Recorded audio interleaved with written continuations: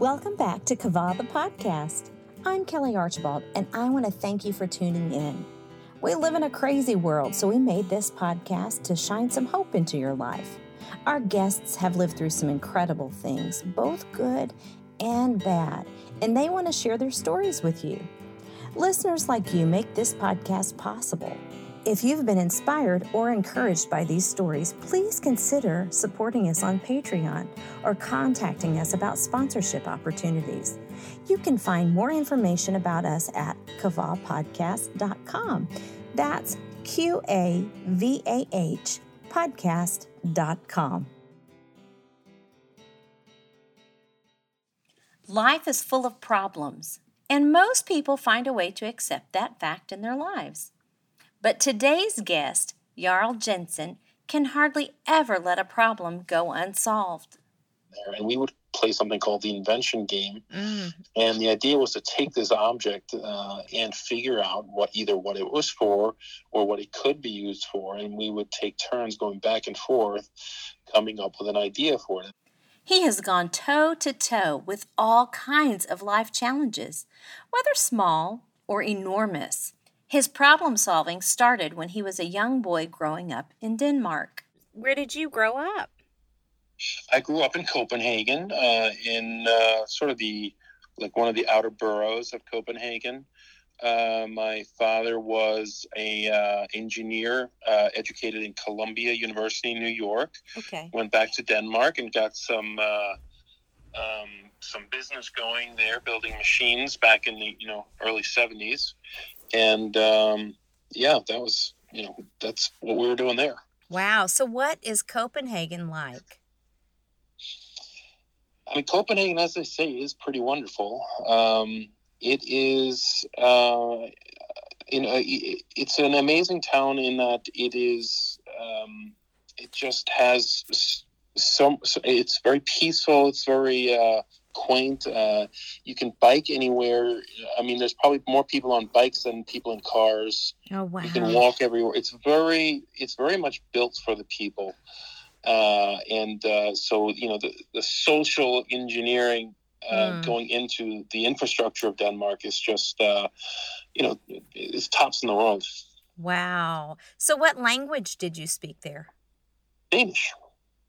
Oh, okay. And I guess you still speak it, huh? I do. I do speak it, read it. Writing's more difficult, but now when you have Google Translate, that's not a problem either. It's helpful, isn't it?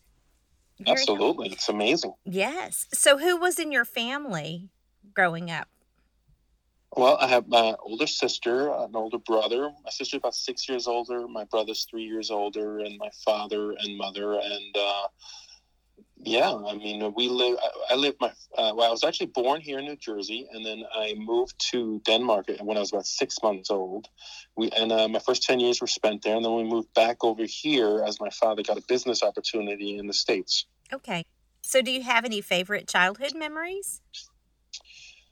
Well, sure. I mean, we went skiing, lots of skiing trips to in Europe. I remember those fondly. I remember driving the bus, not me driving the bus, but taking a public bus from school, probably 10 miles away alone. And I was like, I don't know, first grade.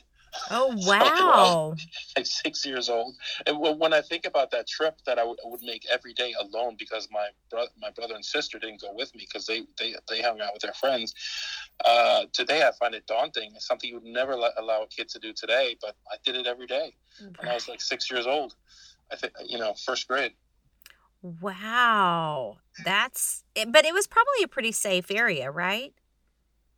Yeah, I mean, I still think Denmark's one of the safest places. Yeah, absolutely.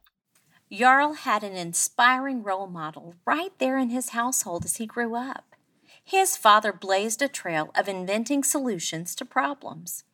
He taught Jarl to think outside the box all the time, no matter how ordinary or impossible a situation seemed.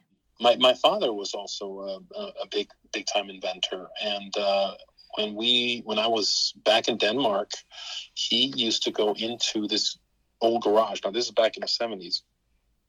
And there's an old garage on the property, and he would go in there and find like some old, piece of metal or something in there, and we would play something called the invention game. And the idea was to take this object and figure out what it was for or what it could be used for, and we would take turns going back and forth coming up with an idea for it. And obviously it would have to be a good enough, it would have to pass mustard or whatever. It'd have to be good enough.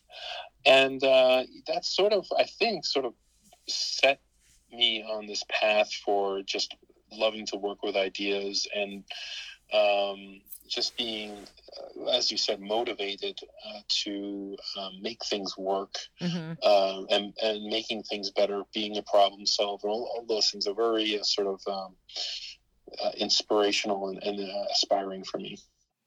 But when Jarl was only 10 years old, he faced his first big life challenge, moving across the Atlantic Ocean. He had been born in the United States, but it couldn't be more unfamiliar. He had only lived there for the first 6 months of his life, so all he knew was Denmark. Now that was about to be taken from him. So then you moved back to the United States when you were 10, is that right? Yeah, 10 years old. And not speaking English at that point. What was that like?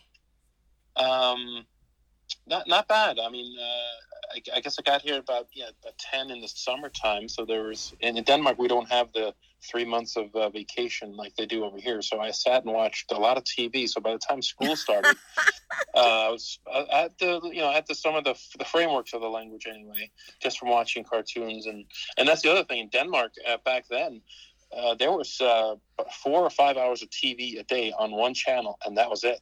So when I came over to America with 20 channels and cartoons on all day, it was it was unbelievable. So you learned English. And what grade were you in when you went to school that fall? I was in 3rd grade. 3rd grade, okay. Was it very different at school? I mean, at first it was very intimidating, not being able to communicate with the other kids. And not knowing anybody. The food was, something I'd never seen before. Right. That's my first memory from the school in America was getting like a macaroni, like a mayonnaise macaroni salad sub. Yes. And I was just like, what in the world did they just give me? And I just threw it out. Oh, my goodness. That was my first meal in the cafeteria. I just threw it out. I was like, I'm not eating this. Oh, my goodness. So what did you eat? It's a quick transition when you're young. Yeah. What kind of food did you eat before? Oh, in Denmark? Uh-huh. For lunch, I say this to everybody that can go to Denmark, and that is the best lunch in the world is in Denmark. And it's called...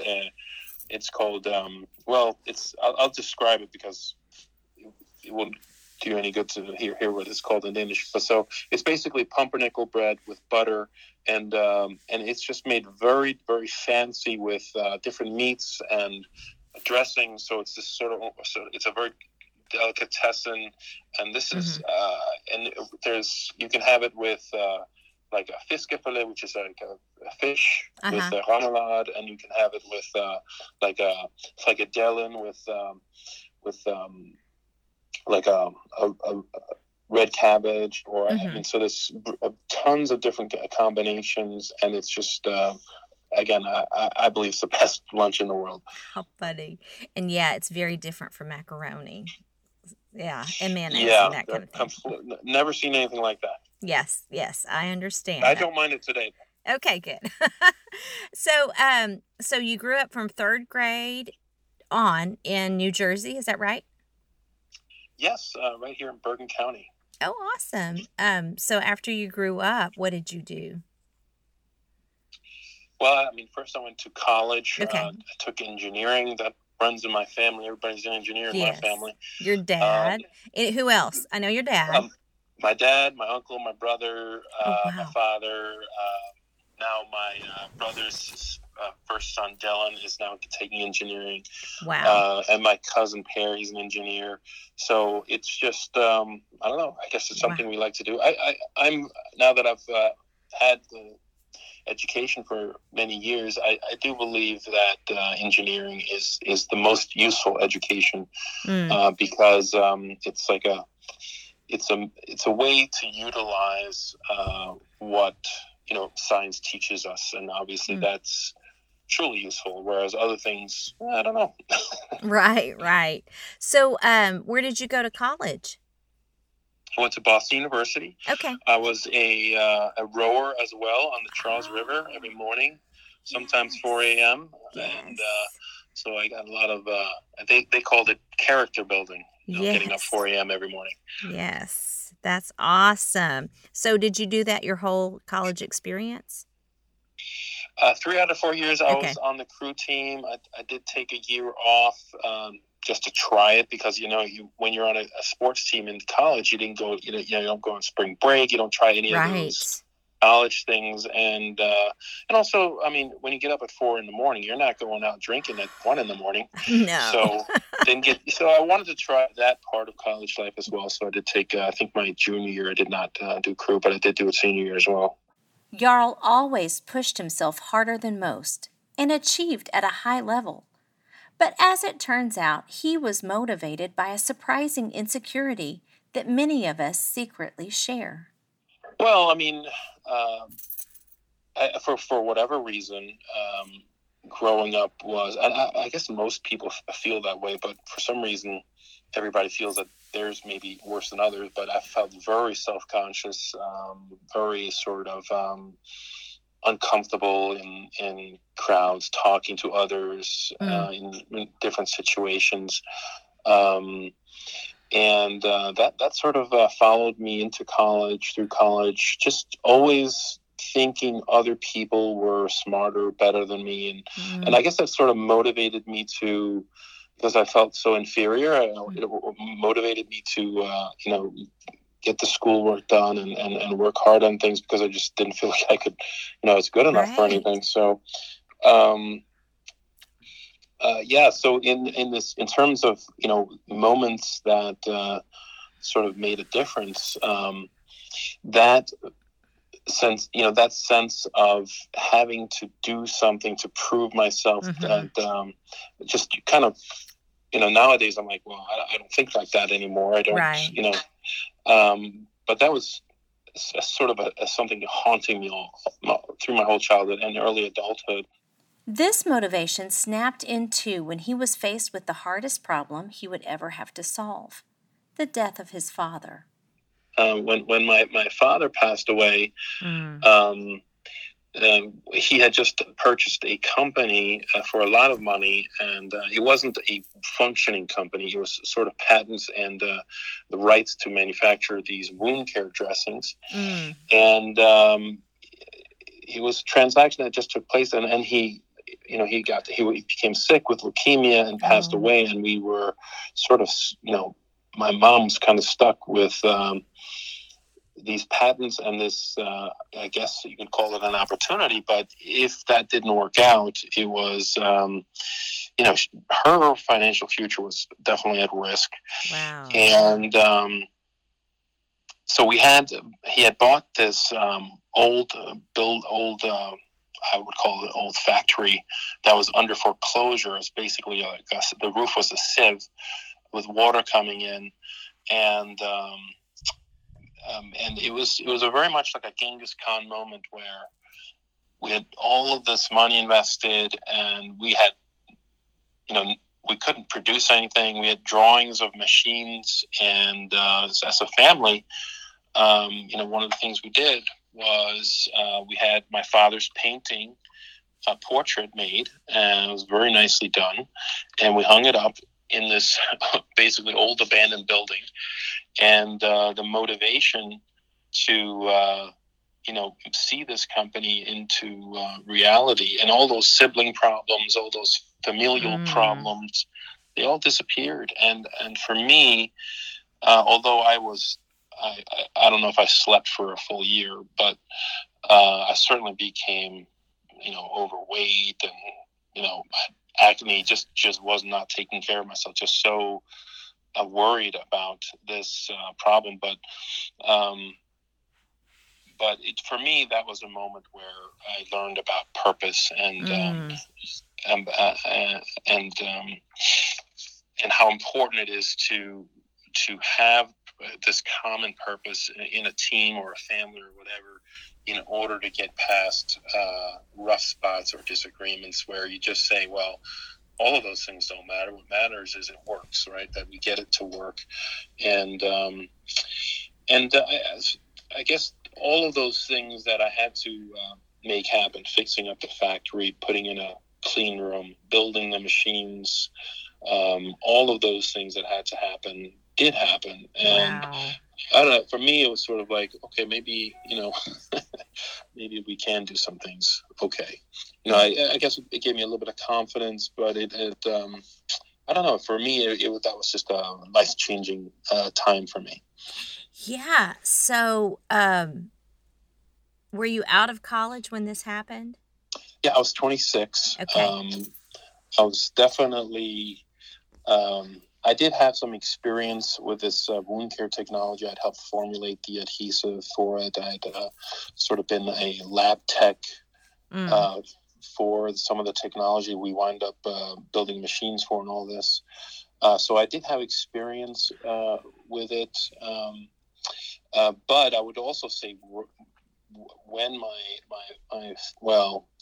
my father decided to purchase these patents and this opportunity from a large medical device company, that's when I said, well, I better help out here. But then again, he became sick, and but there's so many stories in there all over the place of all these things that had to happen in order for it all to work out. Wow. Quite remarkable, really. Wow. It did work out. Yes. It worked out pretty well. So did you help orchestrate it working out? Yeah, no, I was basically the general contractor for the construction of the building. Put on a new roof, put in a ISO 100,000 clean room. We built packaging machines with a laminator to make the wound care dressings. We got the mixing operations up and running. ISO certification, quality certifications. We hired. We wound up having with 120 employees over the next 15 years. I wound up being a CEO, but I was also in the initial phase. I was the R&D manager, and I came out with over-the-counter wound care dressings, professional wound care dressings, probably about 10 patents or more. Wow. Also, all of these new patents on the processing for the machine, and then we wound up building more machines. Wow. Hired engineers and PhDs, and we had a whole R&D facility. So just a whole lot took place in a very short period of time. Wow. So yeah, did you know that you could do all of that before you did it? No, but that's why it was like a Genghis Khan moment. Yeah. I don't know if what I mean by that is Genghis Khan used to bring the soldiers' wives and children to war, and that's why the soldiers wouldn't be like, well, maybe we don't want to fight today. They're like, we're going to fight the enemy, or your kids are going to get it. That's very much like it. That's how it felt. It really felt like we didn't have a choice. Right. We had to make it work, or it's like it would be a very difficult life ahead for us. So that's what it felt like. I think that's what it was. I mean, it certainly was the vehicle for my success that most of the success I've experienced in my life. So yeah, it really was that, and that was our reality. That's the way we looked at it. Wow. Jarl was able to solve this problem by simply putting one foot in front of the other. His motivation was powerful but simple. He had been left with no other option than to succeed. So succeed he did. And he didn't stop there. Jarl took his inventive spirit and used it to help his family. So what is your life like today? Well, today I have 3 kids, twin boys and a daughter. I'm married now for 14 years. And congratulations. I am in a building that I own half of. I'm on the top floor, and here I do basically my company Inventagon. We do medical device research and development, and I have projects in both orthodontics. We're working on some exciting new aligners for teeth, and also some acceleration, moving teeth faster technology. Oh, wow. And I am also working, because my mom got arthritis, severe arthritis, and the doctor said, well, you're going to have to get a new knee. And she's 80 years old. And I said, well, hold on. If it's a traumatic surgery like that, is the survival rate for elderly people is not very good. It's like there's a 15 to 20% chance of dying. So, and I was just shocked that they really didn't offer much of sort of preventative even advice, like go to a spa, get a massage. None of these things were offered. It was just it's time for you to get a new knee. It's like a business process. So I was like, well, why don't we try? So basically I just built her a spa, and it works so well. She's got full movement back in her fingers. I don't know if you've ever seen rheumatoid arthritis where the hands get all messed up. Yes. Yeah, so she wants to start playing tennis again, and the knee, she doesn't complain about the knee anymore. She used to complain. She used to come into my office and say, my pinky, she wanted to cut off her pinky. So, it looked like a little whale. She has no pain anymore. Wow. And I'm thinking, if this is the best, the whatever mainstream healthcare system we can do is tell people to get new body parts. Right. at very high risk. It amazes me. So that's another. I made it into a project. My intention is to build an advanced spa with advanced sort of health technologies that, and if you know anything about chronic diseases, they're all related to the same thing, which is, they're all lifestyle diseases, and people just aren't getting enough stimulation of their systems in order to be healthy, because they're indoors all day. They're not getting enough light. Obviously diet is a problem, but I don't believe it's the main problem. They're just basically our bodies are not being stimulated to be healthy. So I'm working on these. Basically, it's gonna be like an advanced spa where your body gets stimulated into health. Oh, wow. It's basically like a next level gym, where the gym only works out your muscles. This facility works out every part of your body in about, depending on how much you want to do, but only about 15 minutes. Oh, wow. So you did this with your mom, and it worked. Well, yes. I mean, she basically, because I wanted to help her, and I'm a sort of idea person. I love reading all these science journals. Basically, I just figured out that stimulation is the key to health. And I mean, we can talk about genetics, but genetics, the understanding of what genetics has changed quite a bit. Genetics is more of a reflection than it is a code. So, in other words, if the genes aren't stimulated, then the genes don't do anything. They'll just sit there.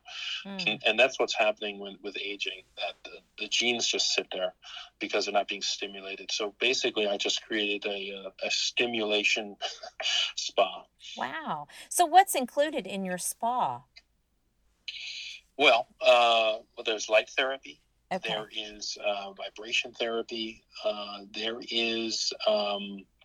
I would call it water therapy, and it all takes place in you get a private room, and you get a special light stimulation, vibration stimulation, and you get all of these things in basically a 10-foot by 15-foot room, and I'm gonna have 10 rooms with these different stimulation with these systems in place. And so you basically get the room for half an hour or whatever. And there's obviously you can change your clothes, you can do whatever you need to do. It's basically your room. So you're renting the room and you get to access to all these different ways of stimulating your system. Oh, wow. That's so clever. I like that. So what would you like people to take away from your story? Well, I do think that, like you said, that every situation has the appropriate purpose that's needed in order to get past it. And I think problems are solvable. I do in that vein, though, I am very challenged at this time in my life. Because when my kids were born, I was very concerned with their future. I think the world is very strange. I used to think that it was all about society's efficiency to, like I used to think, if I can cut the cost for making these wound care dressings, that's going to make the world better. But since I've learned a little bit, and I see that there's systemic problems in our society. There are certain problems that don't go away. Certain problems are getting worse. And most of all, it's this sort of inability to solve society's worst problems. And that to me is something that obviously, as the story I've told you, that is not something that sits well with me in my nature. And so I had an idea, surprise, about what the problem is and what needs to happen. And with a big societal idea, it's not something you can just turn into a product. There's a systematic problem in society. And so I started writing books, and I have now written 5 books about this specific topic. And I'm trying to get the word out about this, and that is that we have a financial system, a money system that is dysfunctional. We have basically conquered the natural world with science and engineering over the last 100 years. We've turned the Model T, Henry Ford's Model T, into a Tesla in 100 years. But as a society, we've been stuck. We can't seem to solve poverty. We can't seem to figure out why we have to keep going to war. We can't seem to figure out why our healthcare system, and why 40% of the population have chronic diseases, and why 60% are obese. We have so many societal problems, and we have no answers. And the simple reason is that there's only one part of our society that engineers can improve upon, and that is the financial system. Now, how, what do you mean? There's engineers making, electronic payments and transfers possible. There's software coders, but that's not the part of the financial system I'm talking about. And so what the part of the system that engineers aren't allowed to play around in is the Federal Reserve and central banks around the world. There are monetary policies in place that prevent the appropriate development and evolution of our financial system, and that is what's holding us back. My message to people is that as long as we allow the banking system to control the creation of money, we will always have these problems, and they will never go away. Once you let engineers control the creation of money, then all of a sudden we can solve all of these problems, and actually very easily. See, there's this principle in engineering, right? That you can, there's a point of leverage. Like if you have a lever long enough and a fulcrum, you can move the world, right? Right. So the fulcrum in society is money creation. And the reason that is because you can leverage money to create work, right? So today, the only reason why we create money is for the purpose of banks making loans. So in other words, the only way we can get money into society is through loans. Well, this is a terrible engineering decision, right? Because what you're saying is that you're only allowed to use one variable in order to affect work, and that is credit. You have to have a loan. You have to make it or take out a loan in order to get money. And then that money is used to create work. But from an engineering perspective, this is a terrible idea. It's like trying to get a car to drive effectively with only, increasing or decreasing gasoline. There's 1,000 other variables required to make a car run properly. Well, the same is true for our economy and our society. We need more inputs into our economy in order to create a functional society. And it's literally that simple. But because the Federal Reserve is made up of member banks that own the Federal Reserve, right? Right. In other words, we don't even get to vote on how and why the Federal Reserve does what it does. It's an independent, privately owned corporation. And this is terrible. And that same principle through the Bretton Woods Agreement of 1944 was passed throughout the world. So all countries around the world use the same banking system to control their countries. And what does that mean? That means that socialism, capitalism, it's all the same. It's actually all bankism. Banks are actually really running our economies because without money, right, there is no economy. And banks determine when money is produced to create work. So that also means when we're voting for Biden or Trump, we're not voting for a party that even considers what the Federal Reserve is and what it does and what it means in our lives. So in other words, there really wasn't a big difference between Trump and Biden. And you know how strong people's opinions was about that. But there was actually no difference because both parties, even the Green Party, you could have voted for a third party or independent party. It doesn't matter. All of the parties support the banking system controlling our economy. If people don't wake up to this, there's nothing we can do of significance about global warming, right? There's nothing we can do about all the wars happening around the world. Now, you have to dig a little deeper into this to understand this. Perhaps read my books. Right. But if you understand how important and how useful money creation can be for society if it was deployed for the purpose of making people's lives better, I wrote a book. It's called Optimizing America for People, right? Today, we are optimizing our economy for banks. So banks can make as many loans as possible. And so if you take that a little bit further, what that means is the reason why we work our entire lives, the reason for our whole society, culture, everything we do, it all adds up for one reason only. So banks can make loans. That's a terrible reason to exist. Yes. So do you cover this in your book that's coming out in March?